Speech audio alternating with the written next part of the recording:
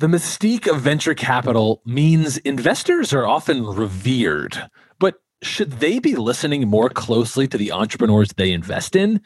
Today on Off the Sidelines. Welcome back to Season 2 of Off the Sidelines, your guide to becoming a better investor. The world needs a new generation of great companies, and we need your help.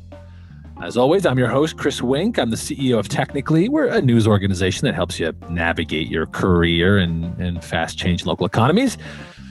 This is a podcast that takes a deep dive into trends in business investing. Off the Sidelines is sponsored by Project Entrepreneur, a program by UBS. Today, episode 2 of the second season of Off the Sidelines. We are asking, what can investors learn from entrepreneurs? To get to that question, I enlisted some help from Technically reporter Dante Kirby. Hey there, Dante. Hey, Chris. What up? So, Dante, help me out. Tell the folks, what are we doing here? So we wanted to get into what are the ingredients and experiences that entrepreneurs might have that all investors should keep in mind. Right. And the idea that investors might learn something from entrepreneurs is not quite the pop culture narrative, because instead that is, when you watch Shark Tank, the dynamic is that the entrepreneur is coming to the altar of capitalism to seek wisdom. Exactly. In today's culture, there's this feeling like investors are these all-knowing capitalist machines, and the entrepreneur is a passionate person trying to solve a problem. Yeah, I like the machine part. So the entrepreneur who cashes out and gets into investing either as an angel or through some other vehicle, that's not the journey of all investors. Yeah, like anything in life, it's a lot more complicated than that. There's plenty of experienced entrepreneurs and inexperienced investors. Even more people in VC and investing come from different backgrounds. There are people with strong finance backgrounds or just people with a lot of money who get in investing for a lot of different reasons. Right. So knowing that those finance folks or folks who have, high net worths that get into this for a variety of different reasons, we want to distill down some of the lessons and perspectives that all investors might want to take from entrepreneurs, even if they haven't done that entrepreneurial journey so explicitly. Okay. All right. So to do that, we're going to build on our own reporting here at Technically. But we also had 3 conversations that we're going to pull into today's episode. And each of their own ways, they have a whole lot of experience on both the entrepreneur and the investor side of things. So yeah, they're going to help us learn what investors can and should understand about entrepreneurs. What entrepreneurs do that investors should copy and make better so they can make more impactful investments. And how investors can be better partners with the entrepreneurs they support. The first person we spoke to was Emily Foote Williams. Chris, you did this interview. Right. And Emily founded and sold an e-learning startup. I also, side note, have to say, as a new parent myself, she is a kind of inspiration to me. I at least twice saw her taking calls while at tech events, while rocking a baby to sleep. Emily raised several rounds of investments as a first-time founder without a business background. And she grew her company before the full explosion of resources and widespread startup culture became so familiar. I was a teacher for 5 years in Atlanta and Southeast DC and North Philly. And then I practiced special education law. And so I had zero finance background. And this was in 2011 when we started. And there was information out there about startup, but not as much as there is today in terms of educating the entrepreneurs so that power dynamic is shortened or not as acute. But I knew how to surround myself with people who did have business building experience, and that helped from a perspective of lessening that power dynamic. Today, she's even more familiar with that power dynamic between entrepreneur and investor because I'm 6 months in on the opposite side of the table on an investor role at Osage Venture Partners. The second voice we'll hear from is also a founder turned funder. Dante, you had a conversation with the fellow. His name is McKeever Conwell. Well, I go by Mac. Software engineer by trade. Spent 7 years as a government contractor with a top secret clearance before starting my first startup in 2010 with 2 of my best friends. Ran that for 4.5 years. Exited that one, started a company after that, ran that for 2 years. That one didn't work out, so I got a win and a loss. before I found my way to the Maryland Technology Development Corporation, or TEDCO. TEDCO is the largest funder of early stage tech companies in the state of Maryland. I started off on the seed investment team. I later led the initiative to create what is now known as the Builder Fund, which is the first and only state-backed pre-seed fund for women and minorities in the country. Ran that for 2 years, and then spent a year on the doing portfolio management before leaving that job to start Rare Breed Ventures, an early stage venture firm doing pre-seed and seed investments. Mac is a rare breed indeed. Yeah, so technically has reported on him for years. He's a kind of intellectually honest entrepreneur, the likes of which we just don't always see a lot when we report on founders. Yeah, I didn't know of him before I did this interview. So I checked the Technically archives and learned he founded a couple startups that didn't go quite as planned. He closed both for different reasons. So he's seen the good, the bad, and the ugly of entrepreneurship. That's right. I've heard him tell some pretty brutal stories of business low points. And the third voice we'll hear from is a voice many are familiar with if they love NPR. It's Guy Raz, the host and creator of How I Built This, a popular NPR podcast that tells the stories of the world's most successful entrepreneurs. Chris, you interviewed Guy during Introduce, Technically's big annual conference. Right. And though How I Built This is its own, kind of media company, Guy hasn't been a founder or a funder in perhaps the familiar sense. But that said, he's probably spent as much time, if not more, talking about, learning about the process of entrepreneurship, investment, and business growth, probably more than anyone. So even if it's through the lens of storyteller, he's got a brand new book with lessons from entrepreneurs. I took a class at a business school 12 years ago, just on a whim. And I expected it to be full of abstract ideas and theories, and it was actually told through stories. The first day we received a case study, which was the story of Howard Schultz and Starbucks. And I was blown away. I didn't realize that business schools were taught that way. As the class progressed and we started to read more and more of these case studies of founders and the businesses they founded and the challenges they went through, and about 7 years later, I decided to start working on the show, How I Built This. And it is a narrative journey into the lives and the stories of some of the most iconic brands and products in the world. And now it's not just a podcast, it's a conference, it's live events, and now it's a book. Right. So together, Emily, Mac, and Guy are going to help us string together different lessons that investors can learn from entrepreneurs and how, by doing so, they can make bigger, more positive impact on the world and sure, bigger returns. But before we talk about how investors should be like entrepreneurs, we want to understand how they're different from entrepreneurs. Yeah, founders and funders go into business together every day. That's normal.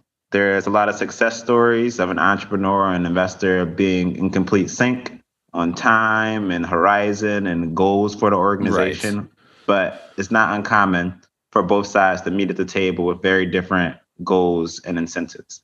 I know many of the founders that I've interviewed will say we are looking to create a 100-year brand, and that could be John Zimmer of Lyft or Jeremy Stoppelman of Yelp, or I'm talking about tech companies here, but it could be Stacey Madison of Stacey's Pita Chips. I mean, the company was acquired, but a lot of these, Gary Erickson of Cliff Bar, I mean, he sees his brand as a 100-year company. He still owns it. I think that there is a commitment in this country among many entrepreneurs to build something that endures, sustains, and lasts, and provides employment and a life for hundreds of people over time. And though, of course, there are plenty of value investors with long-term horizons, especially in public markets, investors in private markets, especially in today's climate of early-stage investing, many of them do have a very different timeline in mind. A VC, their job is to evaluate a business that is going to get them a 10x return in a very short period of time. A lot of startup founders need the VC cash. They go that direction. They go that route. A lot of people I've had on the show went to family foundations and took a different route, which served them in a much better way because family foundations have a much longer time horizon. They're not looking for 10x return in 10 years. They're looking to invest for 50 years if need be. Right. And I've done enough reporting to know, I hear you in the audience, some of you who know that there should be a perfect match between investor and entrepreneur in time horizon and goals. And that is true. But even though many founders are looking to build something long term, like Guy points out, and that other founders have ways to self-fund a company, or at least start off with that in mind. At the end of the day, some start companies with a plan that is built around outside investment. And that gives the investor tons of leverage in the relationship at the start. Exactly. In my interview with Mac, we talked about this. As the investor, you're the one with the money. So, like, some founders can pitch you whatever or tell you whatever they want. But at the end of the day, if they want to get funding from you, there's certain terms or certain agreements or certain valuations that you want. I asked Emily Foote Williams about the topic of power. I think when you think about the power dynamics, the investor, they do have many more options of where to put their money than maybe an entrepreneur does from a perspective of where to get their money. And right. So, that's where I think the power dynamic comes in. They can always walk away. And so it makes founders sometimes almost subservient when they're talking to investors, right? Like, I will do anything and everything I need to do to impress you so I can get this money. And that's not really the way you want to be, right? You want to make sure that you're raising money from somebody who wants to be a real partner, somebody's willing to support. It's like getting married, right? Like the average investment, early stage investment, lasts longer than the average marriage in the United States. On top of this, there is also the fact that entrepreneurs are expected to be fully invested in the one thing they are building. Many, if not all of them, risk livelihoods and certainly reputations. I know that. And they bet everything that they can make one idea or product succeed. Investors, on the other hand, by virtue of their business, have a lot more room for error. If you're a successful VC, you're failing 99 times out of 100. You're putting every single chip on the roulette table is covered. You're putting a chip on every single number on the roulette table, every color. You are going to win. It's a closed world. You've got a pot of gold from other really rich people, and you're taking that pot of gold and you're making bets, but taking big chunks of equity. And because you've done the math, that even if 9 of these lose, one of these is going to be big. That is a dynamic that is just super fundamentally different between entrepreneur and investor. The question that you have to ask yourself is, when I set out to solve a problem, which is basically the foundation of a business, right? There's a problem in the world, and I see that problem, and I am going to solve that problem with a product or a service that improves on that problem and hopefully solves it. So the question is the problem you're trying to solve one that only you have and maybe a tiny number of people have? Or is it a problem that you're solving that you have and that maybe more people have and that maybe more people begin to realize they have? Mac again. Really, what investors need to understand is you don't need to like the idea or understand the market to make an investment in a great company, right? One of the most famous examples of that is Spanx. Most of the people that founder pitched to clearly did not get or understand what she was selling, right? Because they weren't it was a product they would never use. And it was a product they equated to something they already knew on the market. It's just pantyhose. How is another pantyhose company going to be successful? But it was so much more than that, right? So it's really easy to see a product and be like, this isn't unique. I don't get the value prop. I'm out. Well, you don't need to get the value prop. It's not about you as the investor. It's about the customers. And so if you get pitched a company that you don't understand or you don't know the market, but it's growing and something's there, go talk to customers. Go find out why. And if you take the time to do that, you'll make good investments. If you don't understand a community or a customer profile and you go off a gut, you're going to end up missing out on things because you've lost the ability to be subjective on an investment. And so when you look at investments purely objectively and not subjectively, you're lying to yourself. Because I promise you, some of your best investments or some of the investments you made, there was a subjective approach to that entrepreneur or to that company or to that industry that you took. Versus when you see a minority founder that might be building something that you don't understand and you make the complete analysis 100% objective, you're now pitting that entrepreneur against a completely different bar than all the others you're seeing. And that's a mistake I see time and time again. I'll give you an example. Tristan Walker, who created a brand called Bevel. It's a double-edged single blade razor. He's a black man who all his life struggled with shaving because, like many black men, like many men with very tight curls in their hair, because what happens is when you shave and use a Gillette 5-blade razor, it shaves under your skin and your hair grows back into your skin and it creates scars and painful razor bumps. And Tristan didn't feel like there were any products that were designed for him and for people like him, his friends. All of the razors that were designed to prevent razor bumps were like found in the dusty, ethnic aisle. And he felt like this was a problem that he could solve. And the way he wanted to solve it was to produce not only a great razor, but a beautiful razor. And he wanted to create a razor for him and for people like him who had the same problem, but that was beautifully designed and packaged and sat right next to the Gillette razors and the other razors and was an excellent product. Well, he had a hard time finding funding. He had a hard time scaling that product because there were lots of people who just didn't see the market for it, who said to him time and again, I don't see who's going to buy this. But he knew who was going to buy it because he knew that he had this problem and that millions of other men and women had this problem. And he knew that if he couldn't solve it, then nobody could. That if he couldn't actually convince people that this was a problem, nobody could. And so despite the setbacks and despite the pushback and despite the getting close to insolvency, he pushed forward. He kept moving forward. And today it's now a subsidiary of Procter & Gamble and a very successful product and available in every, Target and Walmart and Walgreens and so on.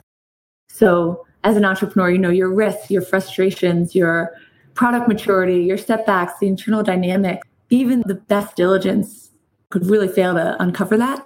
And I'm hoping that my experience as an entrepreneur now and the investor, since I know all those details and nuances, I'll be able to help surface them better and really understand kind of the questions since I live that day-to-day life that the entrepreneur is. The point is that there just is a different mindset that a one-time entrepreneur turned investor is going to have that they can bring to the table negotiating or mentoring or advising another entrepreneur, particularly an early or first-time entrepreneur.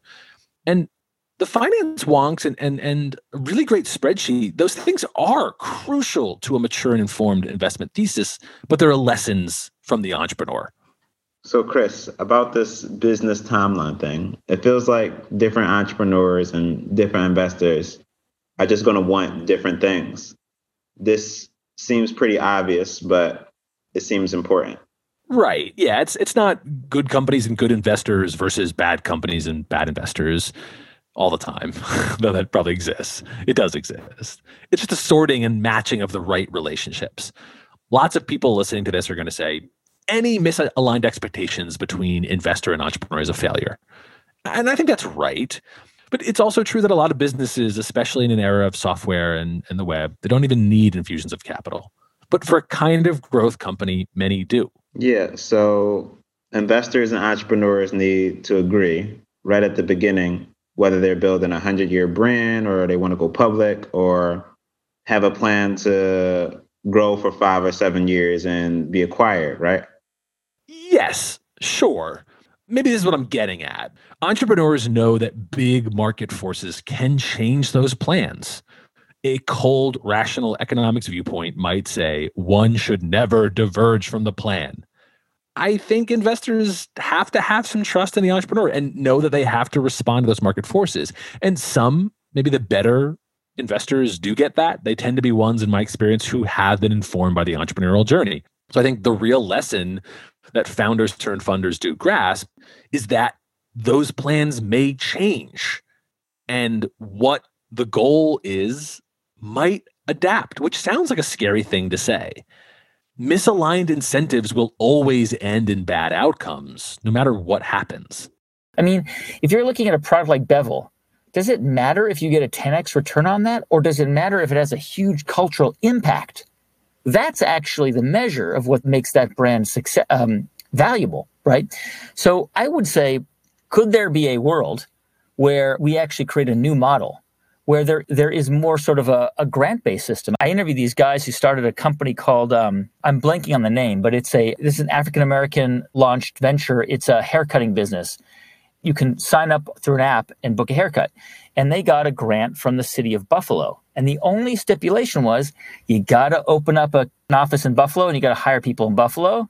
But that's it. We don't have equity. I love that model. So to me, it's not about what can people starting a business teach entrepreneurs and VC. It's how can we think of new models to fund businesses? If you really are serious about building equity and really helping create more Black and brown entrepreneurs, you're better off building a fund that can give out grants and can just seed businesses, no strings attached, with guidance, of course, and with help and with resources, but without the pressure of where's my 10x return in 2 years.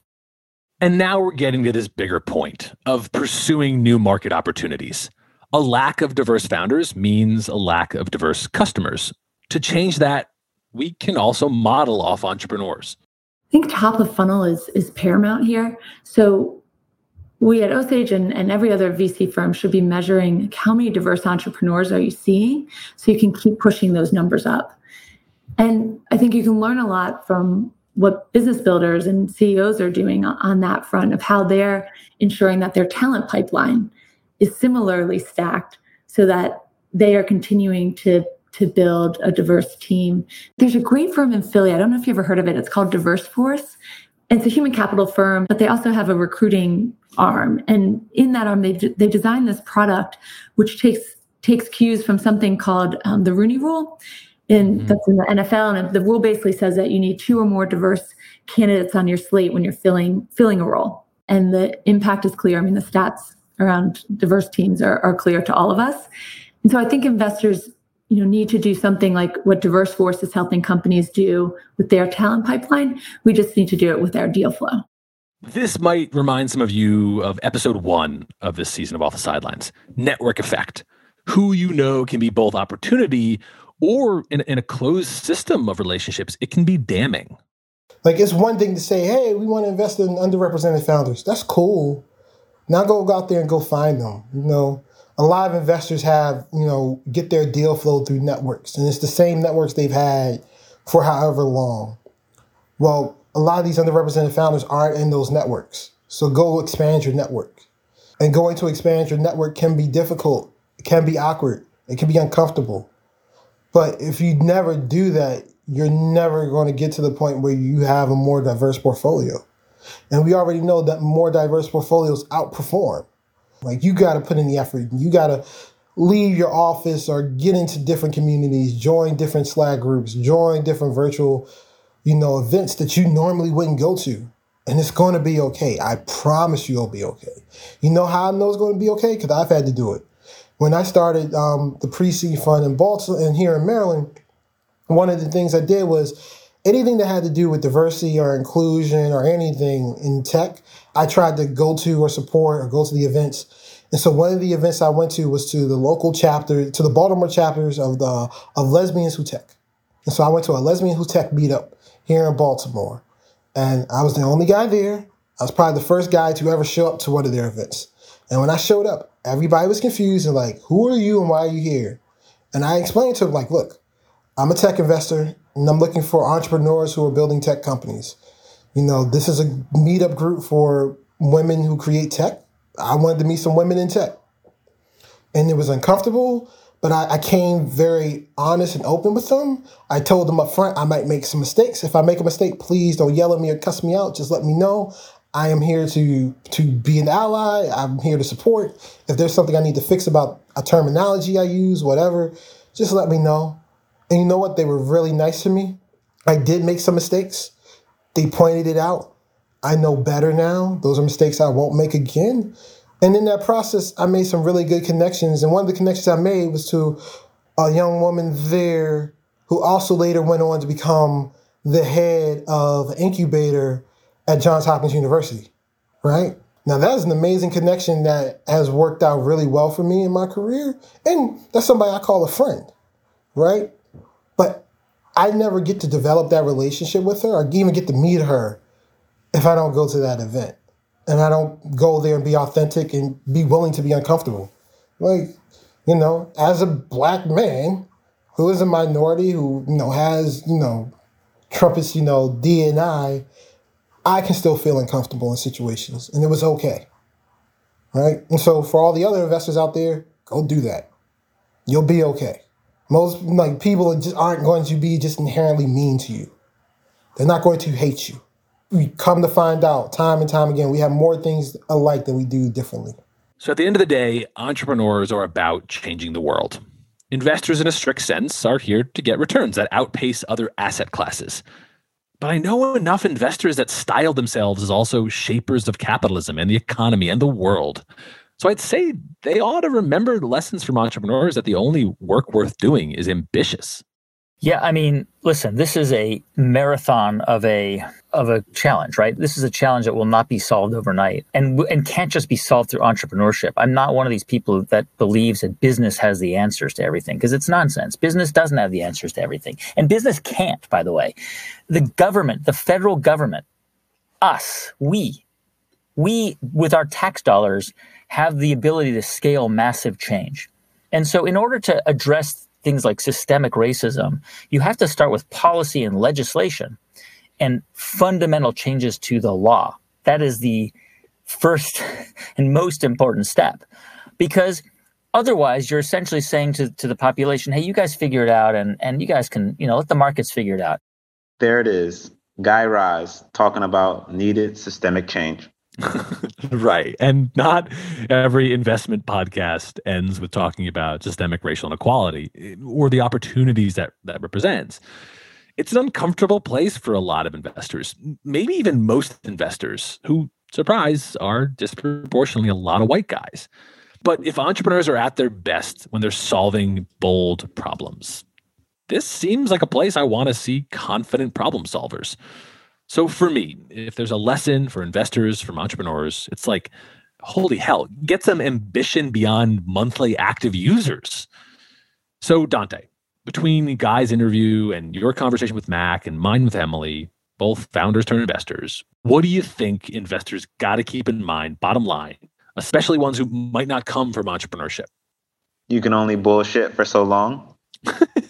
Yeah. Eventually, everyone is going to need to be their authentic selves, authentic about their wants and visions and shortcomings if the business relationship is going to work. Right. Like, we also often think about the entrepreneur as bullshitting. I think maybe we're going through an era of saying investors have been bullshitting along the way too. Yeah. And entrepreneurs who are going to succeed, even the smartest ones, are going to have their assumptions tested. They're going to get told no. And there's a real empathy, I think, investors who have been on the other side get. I also think it's important for investors to remember that power dynamics do change. Technically has done a lot of reporting on how repeat founders and companies that have built up a track record and are growing, they start being in a place where investors, particularly in this era, are pursuing them.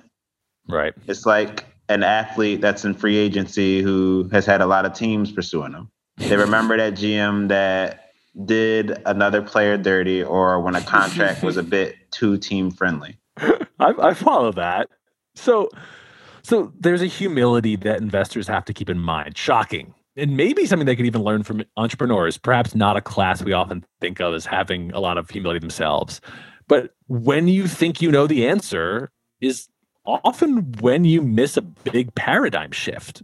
That's what investors say they're looking for.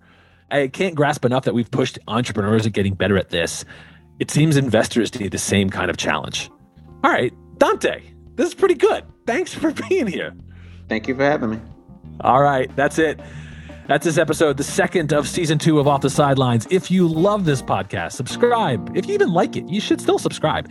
Better yet, leave a comment, please, truly, right now. Just give us a little comment. It helps so much. Like, as always, music is by Blue Dot Sessions. The episode was produced by Q9 Creative, including Kevin Schmidlin and Catherine Nails, with post-production by Max Graham. I'm Technically CEO Chris Wink. We'll be back next week. Thanks, Dante. Bye. Bye.